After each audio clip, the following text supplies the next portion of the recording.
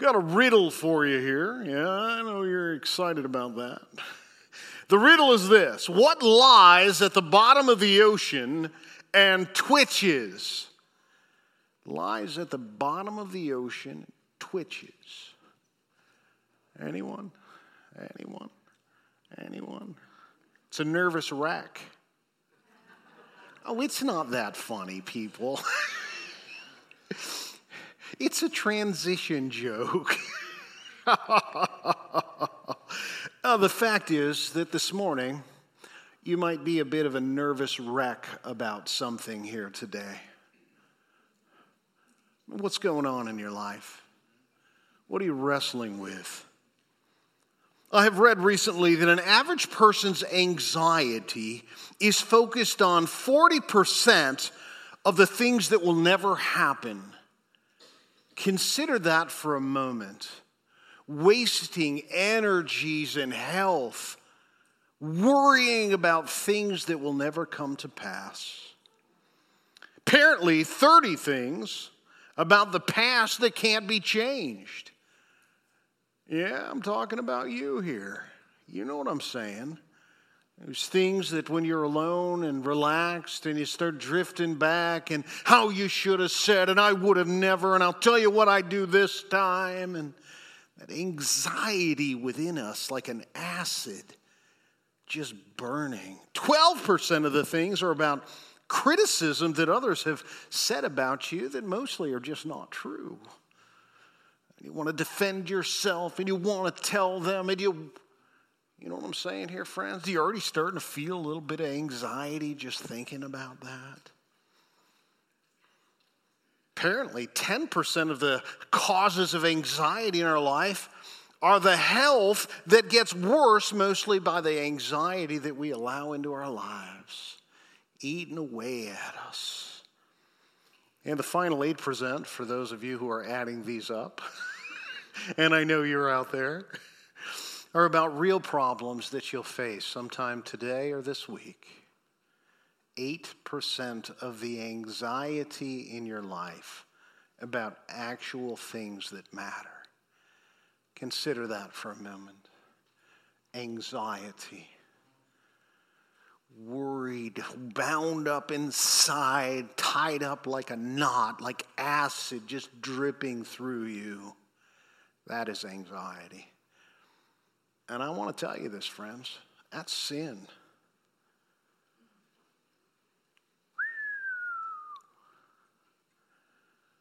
Whatever is not of faith is sin. If you are trusting in God and what He has said and what He has called you to do, worry is sin. Friends, this is a faith issue. Now, why do I bring this up? I want you to take a look at Daniel here today. For those of you that were here a few weeks ago when we went through Daniel chapter 9, we saw a pretty dark future for the nation of Israel. A whole lot of raising up kingdoms who take over this and another kingdom that God raises up to move in and take over that part of the world. And here comes another one. And it seems that no matter who gets raised up, Israel gets the short end of the stick. Well, things haven't changed much, have we? I read this week an article that was fascinating to me, that apparently young evangelicals, those who believe the Bible is the Word of God, who believe the gospel is the only way to be saved and find forgiveness in God, these people have a low opinion of Israel. They don't understand that God has a future for these people. His blessing resides on these people. They have a very, very important, essential future. And my friends, a lot of the good truths that we have and how we understand a God is by what He has done through them. While they've bumbled along the way, we've learned many things. Well, friends, they're not perfect. We know that. But they're not in a perfect situation either. Anxiety. Well, Daniel saw all this, and that's exactly what he's got. Here in verses 1 to 3 in chapter 10, we see Daniel's vexation. I mean, he is vexed. If anyone is vexed, it's Daniel here today. It's an interesting word, isn't it? And look at the cause here. The cause is the context. In the 3rd year of Cyrus, king of Persia. Now, as good Bible students, that ought to cause a bell to ring. Hey, wait a minute.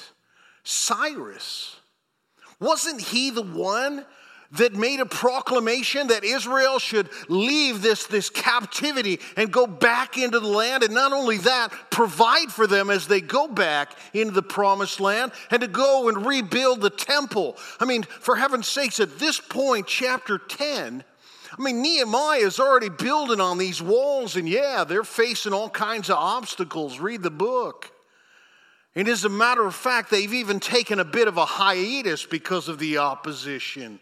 And here is Daniel, knowing not only their future, but their condition. The people of God are suffering.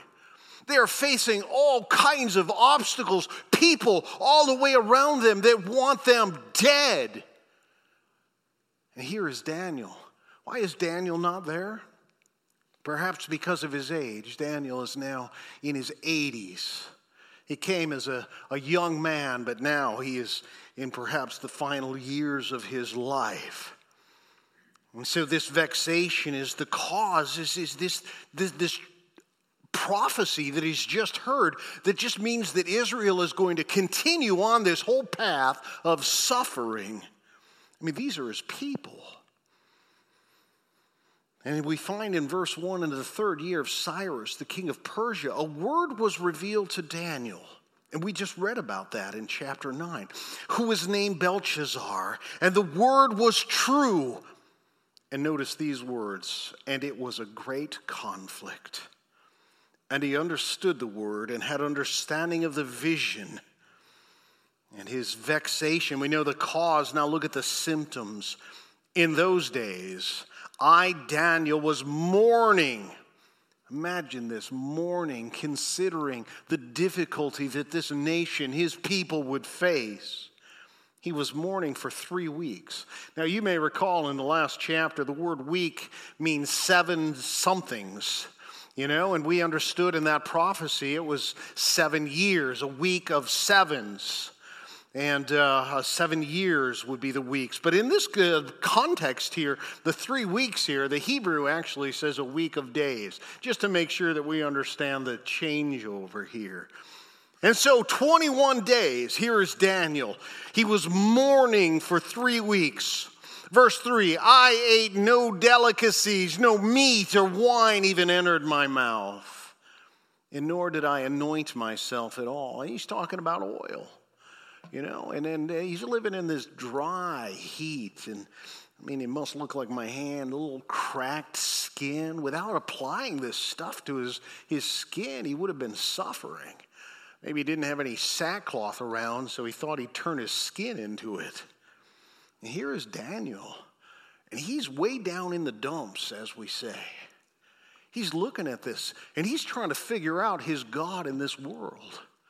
The nation of Israel is the people of God. God is the one that created this nation. Remember, 75 people went down into Egypt, this family, Jacob and his kids, and out comes 2.5 million of them.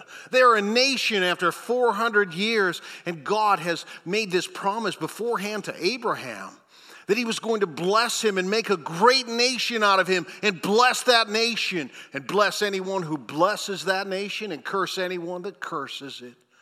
Well, 400 years or so later, after they're out of this Egypt, they're on their way to a promised land. God had already carved out a home for them, a place where they would be blessed, a place where the crops would grow.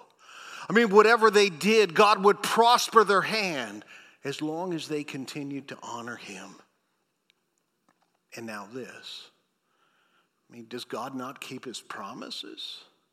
Why are they going through such a difficult time? Now, you and I both know the reason that they were in that circumstance. It is because they precisely did not honor God. They created idols. They borrowed the worship of the people around them that had no God. They disobeyed his commandments. And God, in his loving discipline, took them out of that promised land. For 70 years, discipline. Well, We've seen the cause and the symptoms. What is good? Does God keep his promises, my friends? I mean, why is God doing this? I wonder if you've ever asked those questions.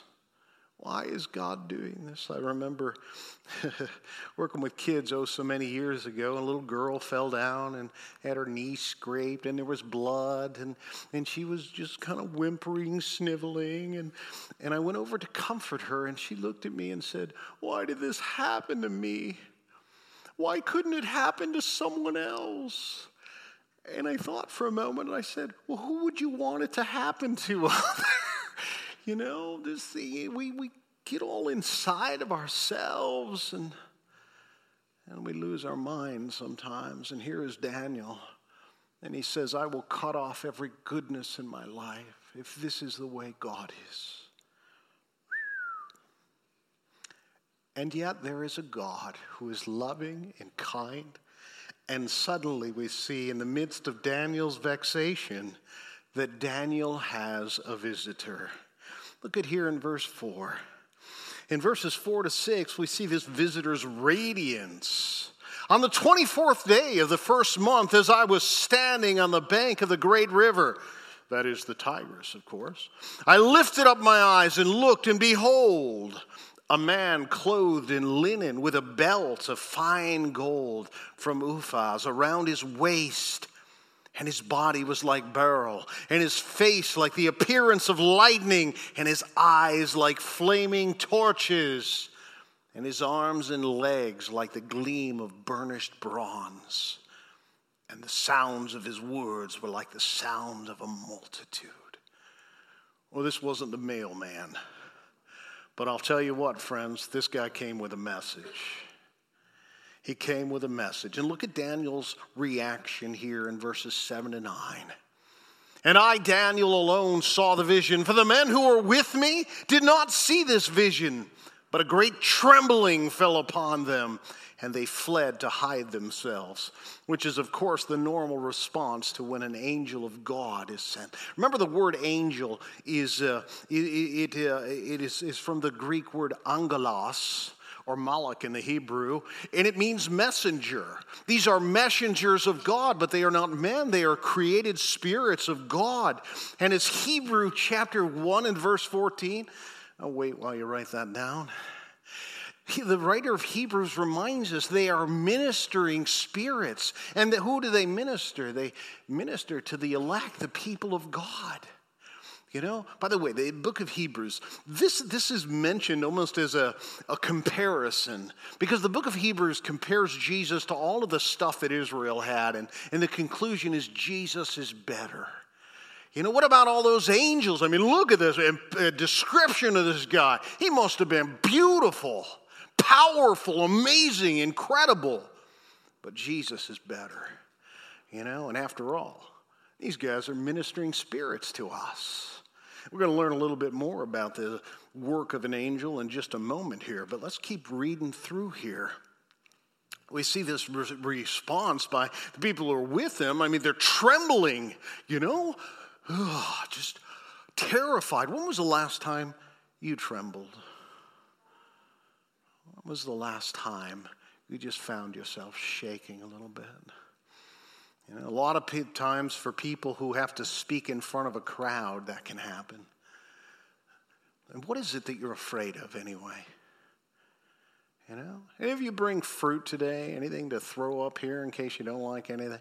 You know, generally speaking, people will just stop listening to you if they don't like you. They're not hostile, you know, not all of them anyway. I guess there could be a few. I've heard some unkind comments along the way. You know, haven't we all? What is there to fear? You know, we just celebrated some graduates who went through perhaps, arguably, some of the most difficult years of life. You know, where everybody around you feel like has an opinion about you, and you're always trying to please people and fit in, and there's this whole weird, annoying, stressful time where your body is changing, and it's a difficult time to be alive. You know, we all know anxiety from those years. What about her? She's pretty, but would she like me? And then we think of the worst possible things we know about ourselves, and then we compare them to the best that we've seen in others, and we say, anxiety. Don't fall for it, friends. Don't fall for the lie. Don't fall for it. So here's this reaction. And here is Daniel. So I was left alone. And I saw this great vision, and no strength was left in me. And my radiant appearance was fearfully changed, and I retained no strength. Verse 9, then I heard the sound of his words. And as I heard the sound of his words, I just fell on my face in deep sleep with face to the ground. And he just collapses, which is pretty standard what happens when people see an angel. Remember? You know, what are the first thing they do? They all fall down, you know. And what is the first word an angel says to me? Is do not fear, right? You know, it's the same thing, because apparently seeing these amazing creations of God is an overwhelming experience. Great fear. And here's Daniel. I suppose he forgot about the oil he would put on his skin at this point. Terrified. But I want you to note these words, and behold. Let's just pause for a moment. Here is Daniel having fallen on his face, literally. And verse 10 tells us, and behold, a hand touched me and set me trembling on my hands and knees. And he said to me, "Oh, Daniel, man greatly loved, understand the words that I speak to you, and stand upright, for now I have been sent to you." And when he had spoken this word to me, I stood up trembling, loving, compassionate, kind. He was sent with a message for Daniel because Daniel was greatly loved by God. Okay, we'll stand over here and talk about this. Friends, there are books on the market. I went in, I was at the Moody Pastors Conference, which, by the way, was really, really fantastic. There were so many great treasures that I took out of that experience. And you know what? There were just books on the shelves that I was terrified to see. One of the most popular books out there, The Jesus Calling. I know that some of you got that at home, but I'll tell you, there's a real inherent problem with this seeking God to talk to me. Friends, God has already told you everything you need to know, and it's in the Bible. The Word of God has been spoken, recorded, and preserved for you and I to have here today.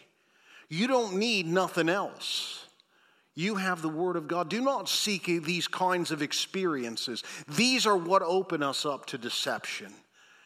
So be very, very, very, very careful what you hear and what you read. Oh, be careful, little ears, what you hear. Remember those days? A whole bunch of smiles all over here. I just took you back a few years, didn't I? Still reigns true today, my friends. Be careful. Be careful. And so here is this angel's reassurance.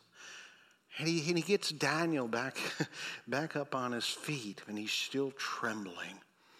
But now we come here to verse 12, and we see this angel's revelation. And he tells us a couple of things here.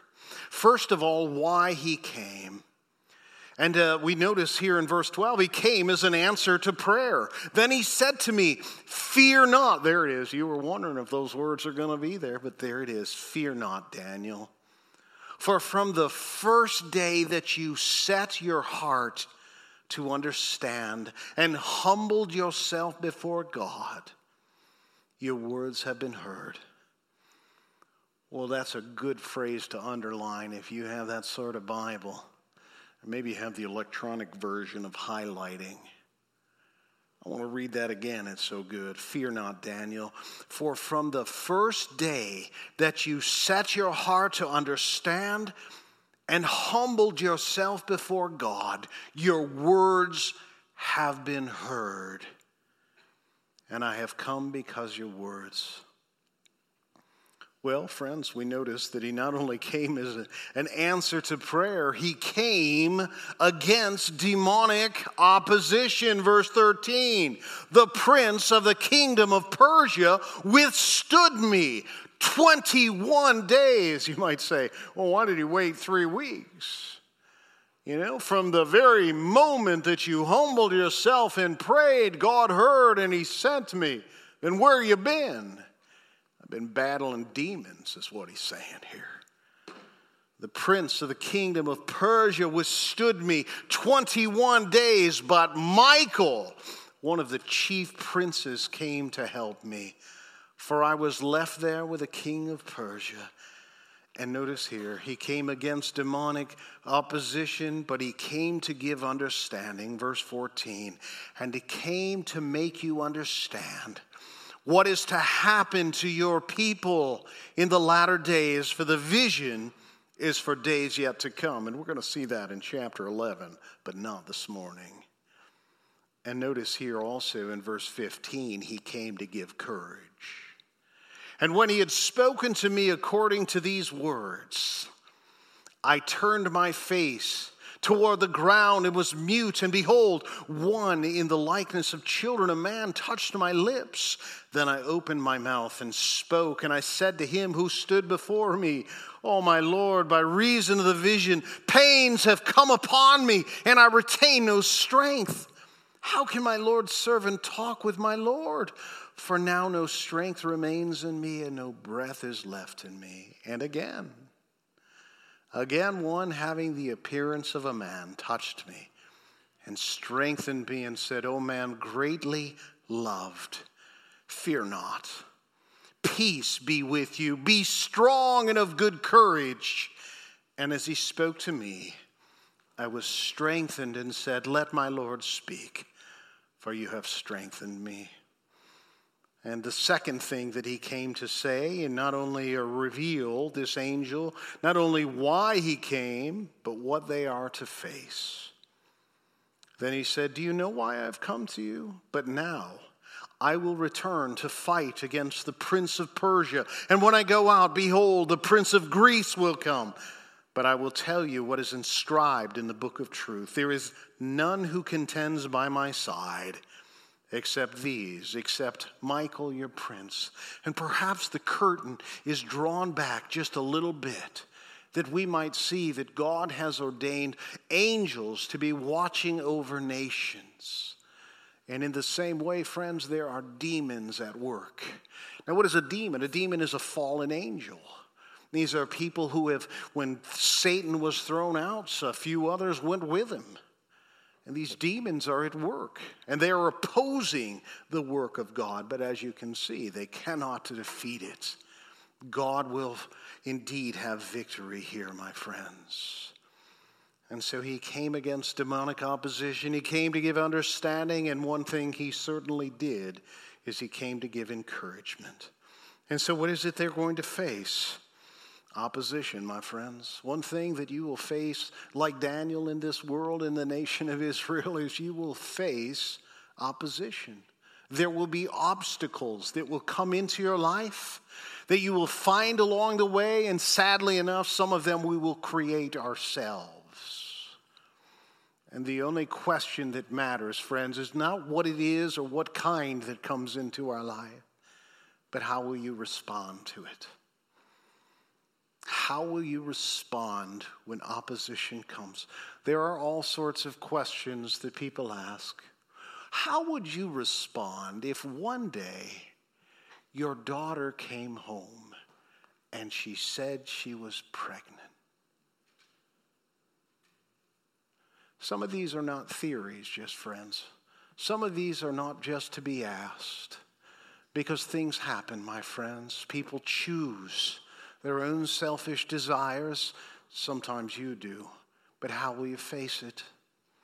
My friends, if there is known sin in your life right here, right now, you know it. Nobody else needs to know it, but you know it. What is the proper way to respond? Right where you are, you ask God to forgive it. You name it, you don't excuse it. You plead his forgiveness, and he will give it. What if someone has said a harsh word about you, something that's not true? What do? Well, you go back to your house and you gather a group of people together and you scheme against them. That is the work of the devil, my friends.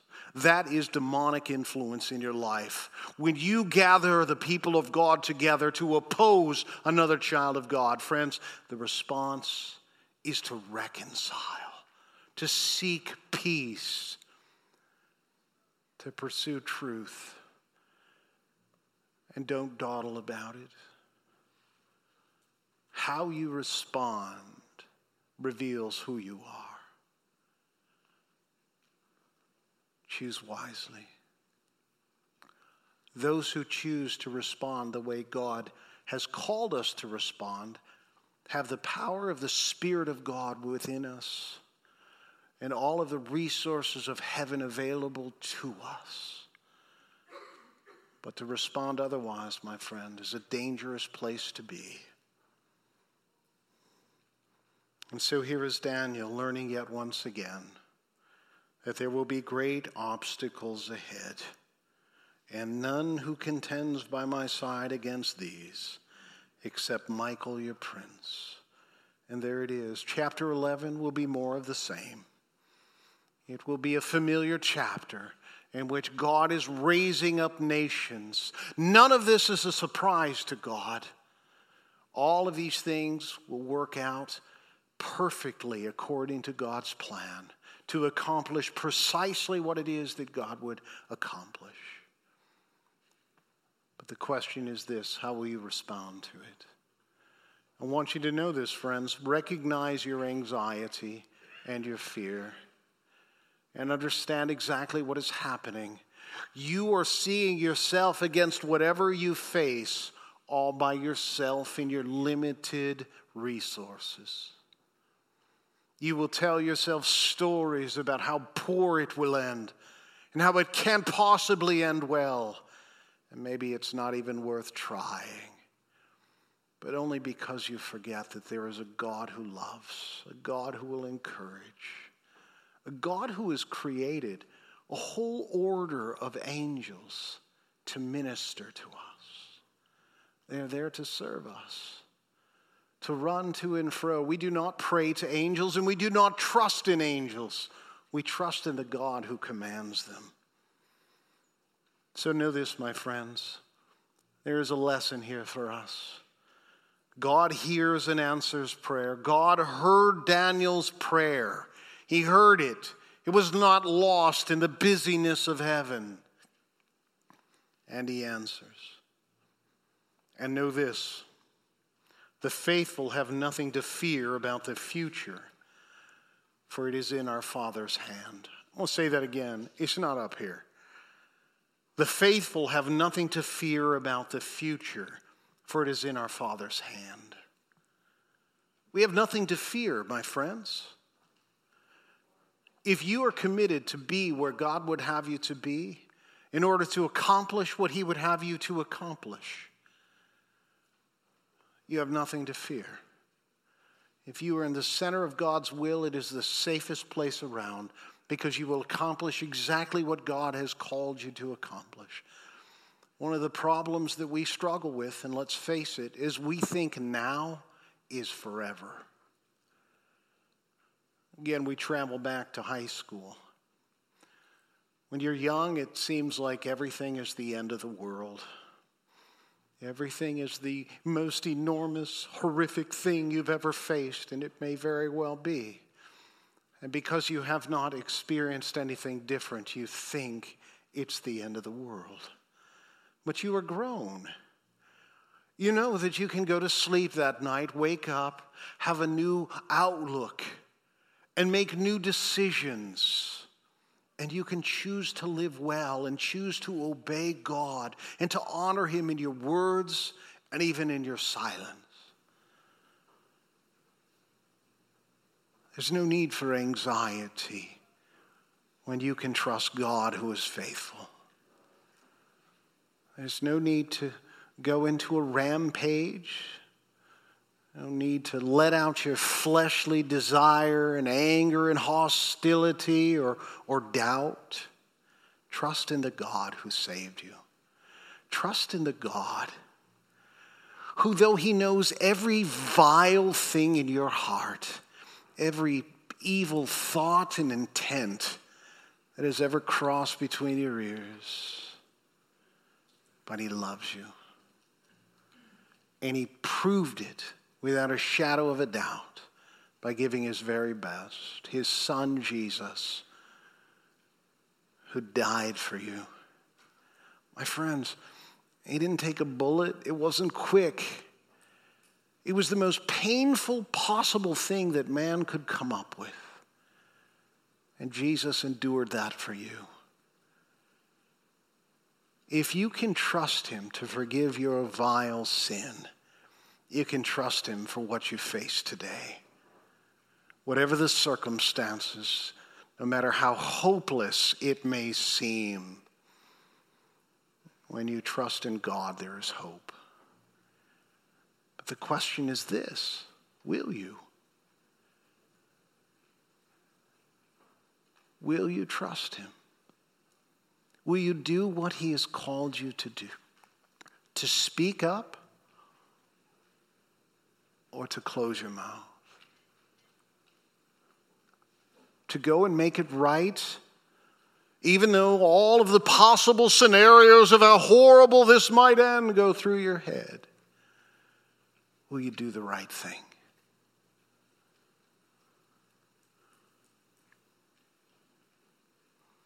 How about you make a decision right now to trust him? To trust the God who loves you, the God who is the definition of faithful. Trust him today.